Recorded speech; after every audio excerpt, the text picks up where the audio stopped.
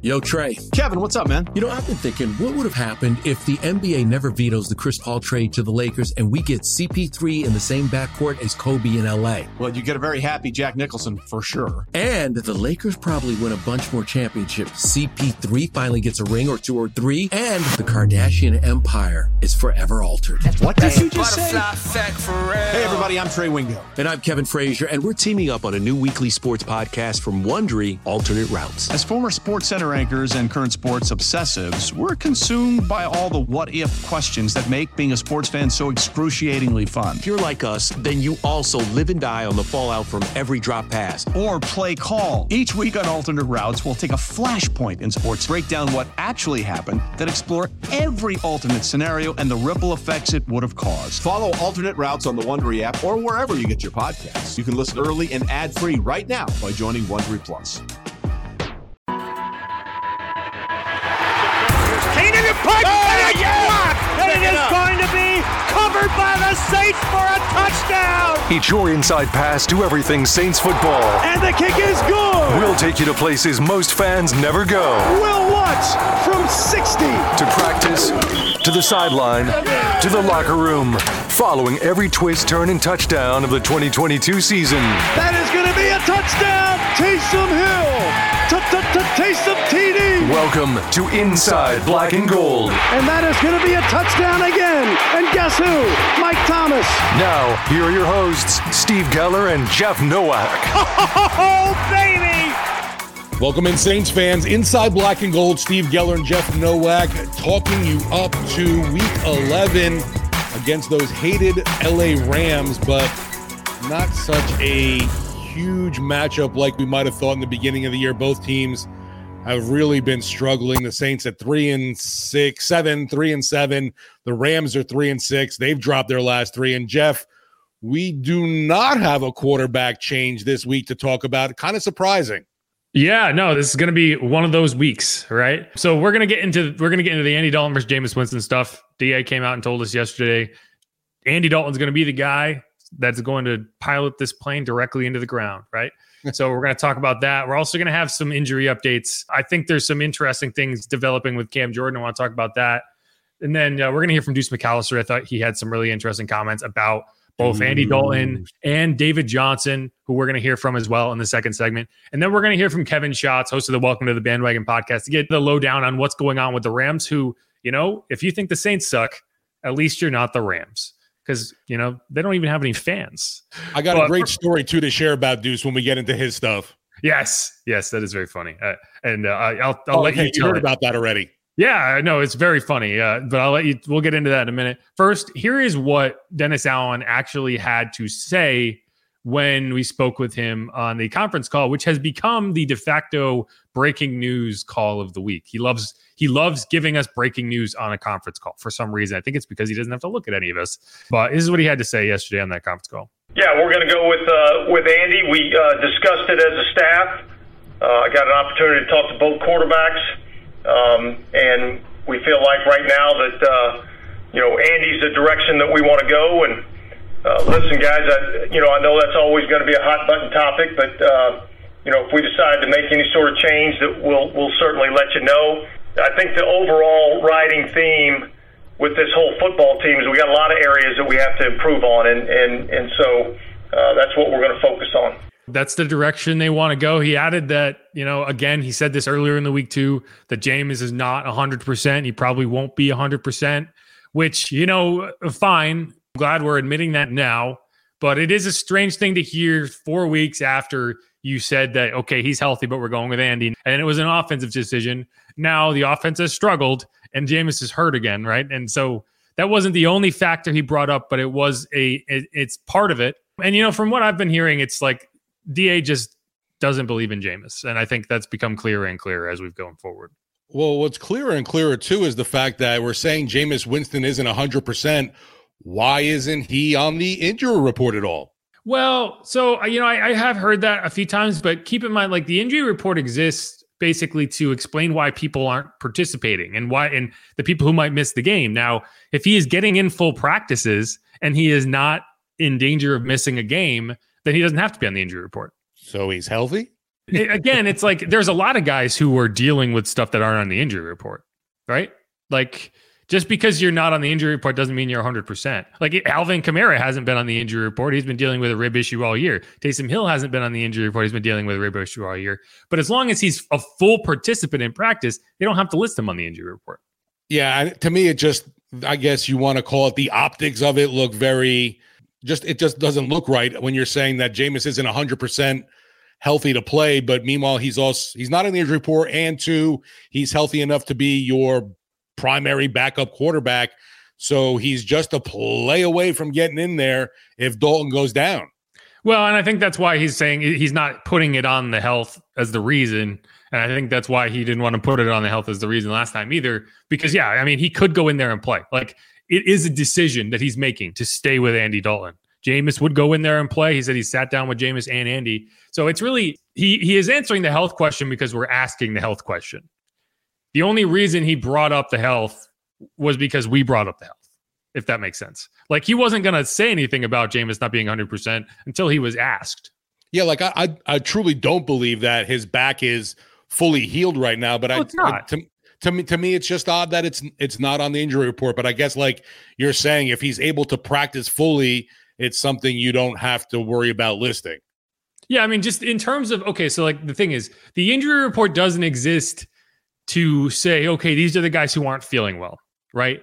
The injury report exists to be a competitive balance. It is there for other teams. It is not there for the Saints. And so the reason you list players on the injury report is because by rule, you have to, if they are not participating in practice and if they are in danger of missing the game. If every team had their way, they would not give you an injury report at all. It does not benefit the team to put a guy on the injury report. They do it because it's the rules. And so by following the rules, if he is fully participating in practice, you don't have to have him on there. I think that's the case for a lot of guys. Anyway, I don't think it's as big a deal as people are making it out to be, but I think it is pretty clear at this point that Dennis Allen does not believe in Jameis Winston. And I don't know if there is any trigger for him to get back in the game beyond Andy Dalton going down with an injury.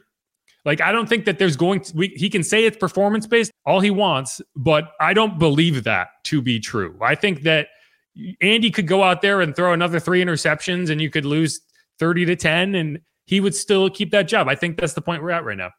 See, I'm more on the side where I feel like if we see Dalton struggling on Sunday against the Rams early on, I think there's a good chance after halftime we could see Winston in the game. See, but I think in a vacuum, I would agree with you. If that was just, if this was just kind of like, okay, there's no impact of the coaching whatsoever, then yes, it would make sense. If Andy Dalton struggles and you put in Jameis Winston, I don't believe that Dennis Allen believes in Jameis Winston, and he wouldn't do it just in the sense that, like, he doesn't want to have to answer these questions every week. So I just don't believe it. But here's what Deuce had to say on the subject. And I think Deuce had a really good kind of read on the situation. So is it like, well, let's see what Dalton's going to do this game. Then if he does well, he stays in there. If he doesn't do well, then we make changes. What is your take on that? Well, it's a tough situation. I mean, because, the premises was because the offense was playing really well. The last 2 weeks, the offense hasn't played well. And, you can say, well, they hadn't had this player, that player. Yeah, that's true. All of that is true. But at the end of the day, it's about performance. And so for them to stick with Andy, that kind of tells you from the mindset of where they were. And, we can say, well, I don't know if Jameis is going to be 100%, and Coach Allen even said that himself. I don't know if he's going to be 100% at all the rest of the year. Right. But to be honest, no player is going to be 100% that plays in the NFL, as far as for the rest of the year. It has to be something from a limitation standpoint, or they just felt, look, offensively, this is what we're comfortable doing. We haven't executed well the last 2 weeks, but we feel that Andy gives us the best chance to go out there and do what we need to do, and that's what they're going with. Yeah, and I think that last part is exactly right. Like, it's pretty clear this coaching staff feels that Jameis does not operate the way that they want within that offense, and they feel more comfortable with Andy in there. Now, whether you believe that to be true is another question, but I think what they have done and what they have shown you is that is the case. It's pretty surprising to me, honestly, considering the fact that I believe, at least I heard the fact that when Winston was healthy, he'd be inserted back as the starting quarterback. And I guess you're going to say that technically he's never going to be 100% the rest of this season. So, it's Andy's show to run. But, if there's another stinker performance on this offense where they're putting up, what was it, 13 points last game, 10 points last game, 13 against the Ravens, there's got to come into question that they need some kind of spark, and you would think it would start at quarterback. If that was going to be the case, it would be the case right now, right? Like that's where I'm at. And I think that they are fully prepared to pilot this plane directly into the ground with Andy Dalton at the controls. And, maybe he's able to turn this thing around. Who knows? The injury report, which we just got a few minutes ago, it's going to be hard to do that this week, right? Like what we've seen in this injury report is you are not going to get anybody back, or at least doesn't look like you're going to get anybody back that you were without. Right. And you may be missing players that you went into last week with, right? So if the last week's injuries made it impossible to win, then you are going to be in the exact same situation this week. And what did you see out of practice today? I have stayed home from this facility all week because I've been feeling under the weather, but Steve has been out there. What did you see out there today? No, the big glaring absence, I think, is not seeing Cam Jordan out there. He's been dealing with an eye injury, and he kind of had a tweet that, made you a little concerned of what's going on with him right now. Basically, you can control what you can control kind of thing he put out there. And it makes you think that now missing 2 straight days of work. We'll see what happens on Friday, though. But there's a really large chance that this will be the first time he's going to miss action non-COVID related. Yeah, it was a cryptic tweet, and it's funny because every cryptic tweet from a Saints player right now is like, oh, he's talking about Dennis Allen.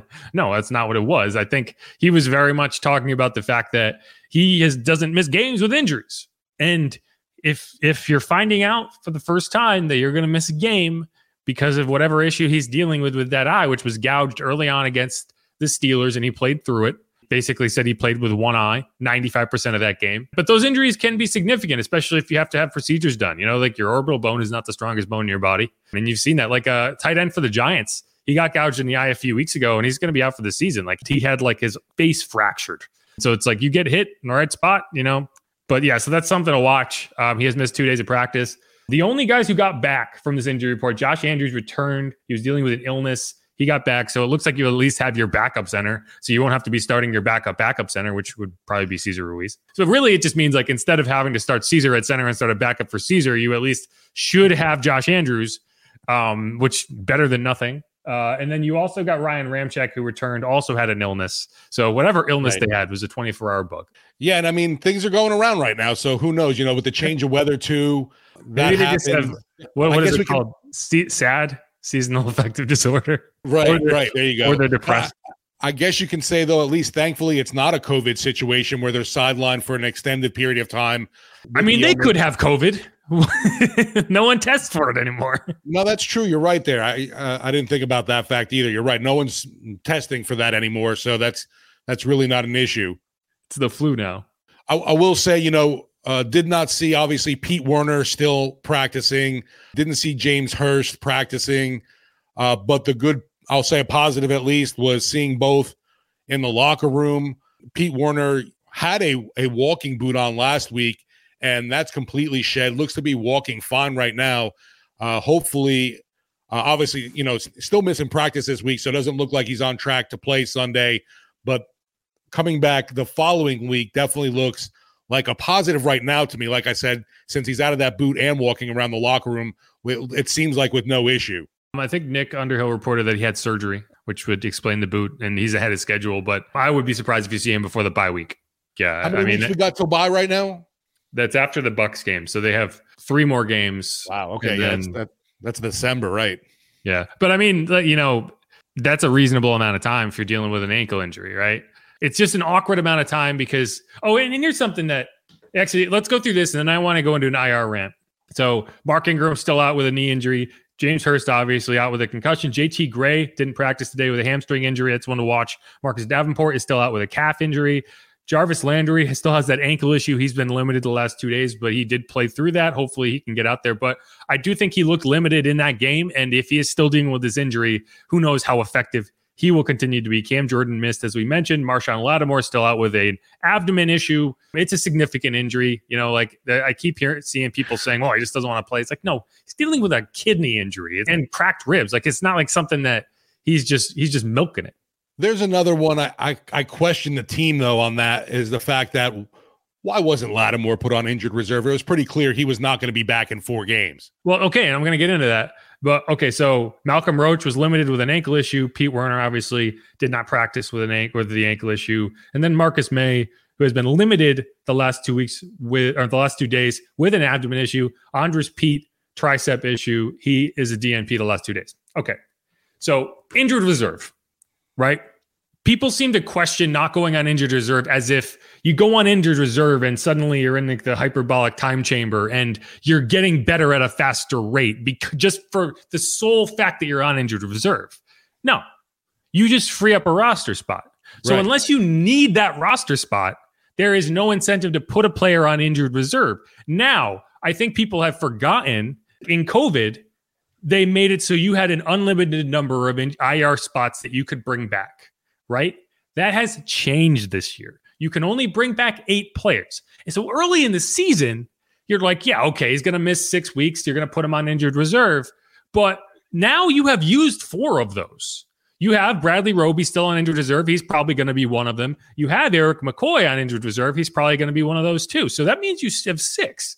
So, like, if you had put Marshawn Lattimore on injured reserve, that would mean you're looking at 7 slots used when he does eventually come back. If you put everybody that everyone is complaining about on injured reserve and tried to bring them back, you would have already used all 8 return slots, or at least have accounted for them. So you would then not have any left for the last 6 weeks of the season, right? So that's why you don't put guys on injured reserve unless you need that roster spot, which that was the case with Eric McCoy, right? You needed to sign somebody to fill that spot, so you put him on injured reserve. Alante Taylor went on injured reserve, right? So you could bring up Chris Harris and sign him to the active roster. So it's not just that they're going to be out 4 weeks. It also has to coincide with we need that roster spot, because as you go down the line, you will eventually run out of spots where you can bring guys back. Yeah, like I said, to me, the whole issue with Lattimore is the fact that, man, I still don't even know if he's going to make it back for the end of the season. You hear about what he's dealing with, and it's disturbing. It hurts, obviously, to not have your top guy out there. And you would think they would need to add more depth at the secondary anyway. It's not necessarily that you need to add depth at the specific position the guy is out at. Sure. It's really, you need a roster spot. But, like, you have guys inactive every week, right? Like, Marquez Callaway was inactive. Like, you can only have 48 guys active on game days. So if you are constantly having this person inactive, it's not a question of roster spots. Now, if you have enough people out hurt that, you have to bring somebody back, I wouldn't be surprised if you see someone revert to injured reserve this week. But I'm just saying, like, it's annoying to see people constantly be like, well, why isn't he on IR? He's being out this long. Because, like, being on IR doesn't help you recover. It's really just a calculation of roster spots. And the NFL does that for a reason, because they don't want teams to just stash guys on IR who don't need to be there. Now, in Marshawn's case, sure, like, he's going to be out a while.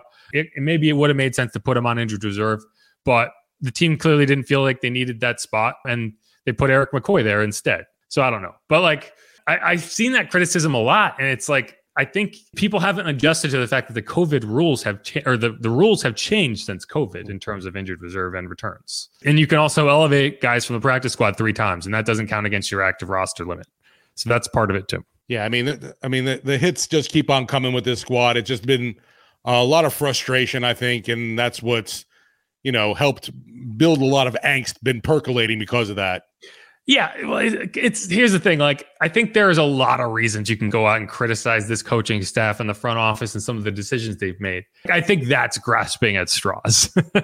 Like, I think that's just looking for something to complain about. Because, like, yeah, they're dealing with a lot of injuries, but, like, you hope to get guys back. Like Mark Ingram, I think they would hope to get him back at 4 weeks. So if you put him on IR and you bring him back again, you're limiting that. So the issue is you have guys that are going to be out for extended periods of time, and I don't know how you work around them. Like Pete Werner, Eric McCoy is obviously on IR, Mark Ingram, Marshawn. And so it's just, that's a lot of inactive players that you don't really have a chance to fill in for. When the inactives on game day are all 5 hurt players, then that's tough because it really limits your ability to do a lot of things. But that's not even the case right now, right? Like Marquez Callaway was inactive, so we could get a great look at Kevin White on the go route. And so, clearly they don't feel like they need that roster spot. Yeah, in case that rant feels like it's been saved up for a while, it has. Because I just there's so many critical people on like social media. Like everyone's got all the answers, That's your, the negatives about social media, obviously, is that everybody's an expert. Yeah, right. Everyone knows everything, and all the coaches are dumb as long as things aren't going the way that they think it should go. I don't know. That's all I got there. Any other injury notes you want to make before we move on? No, just the fact that, seeing more of Trevor Penning at practice is a positive, and hopefully, he's not going to be ready for this week, but, possibly, the following game, we'll see what happens with that. But, he's still a guy that not just is getting into, back in the flow of things, but he's got to get into game shape.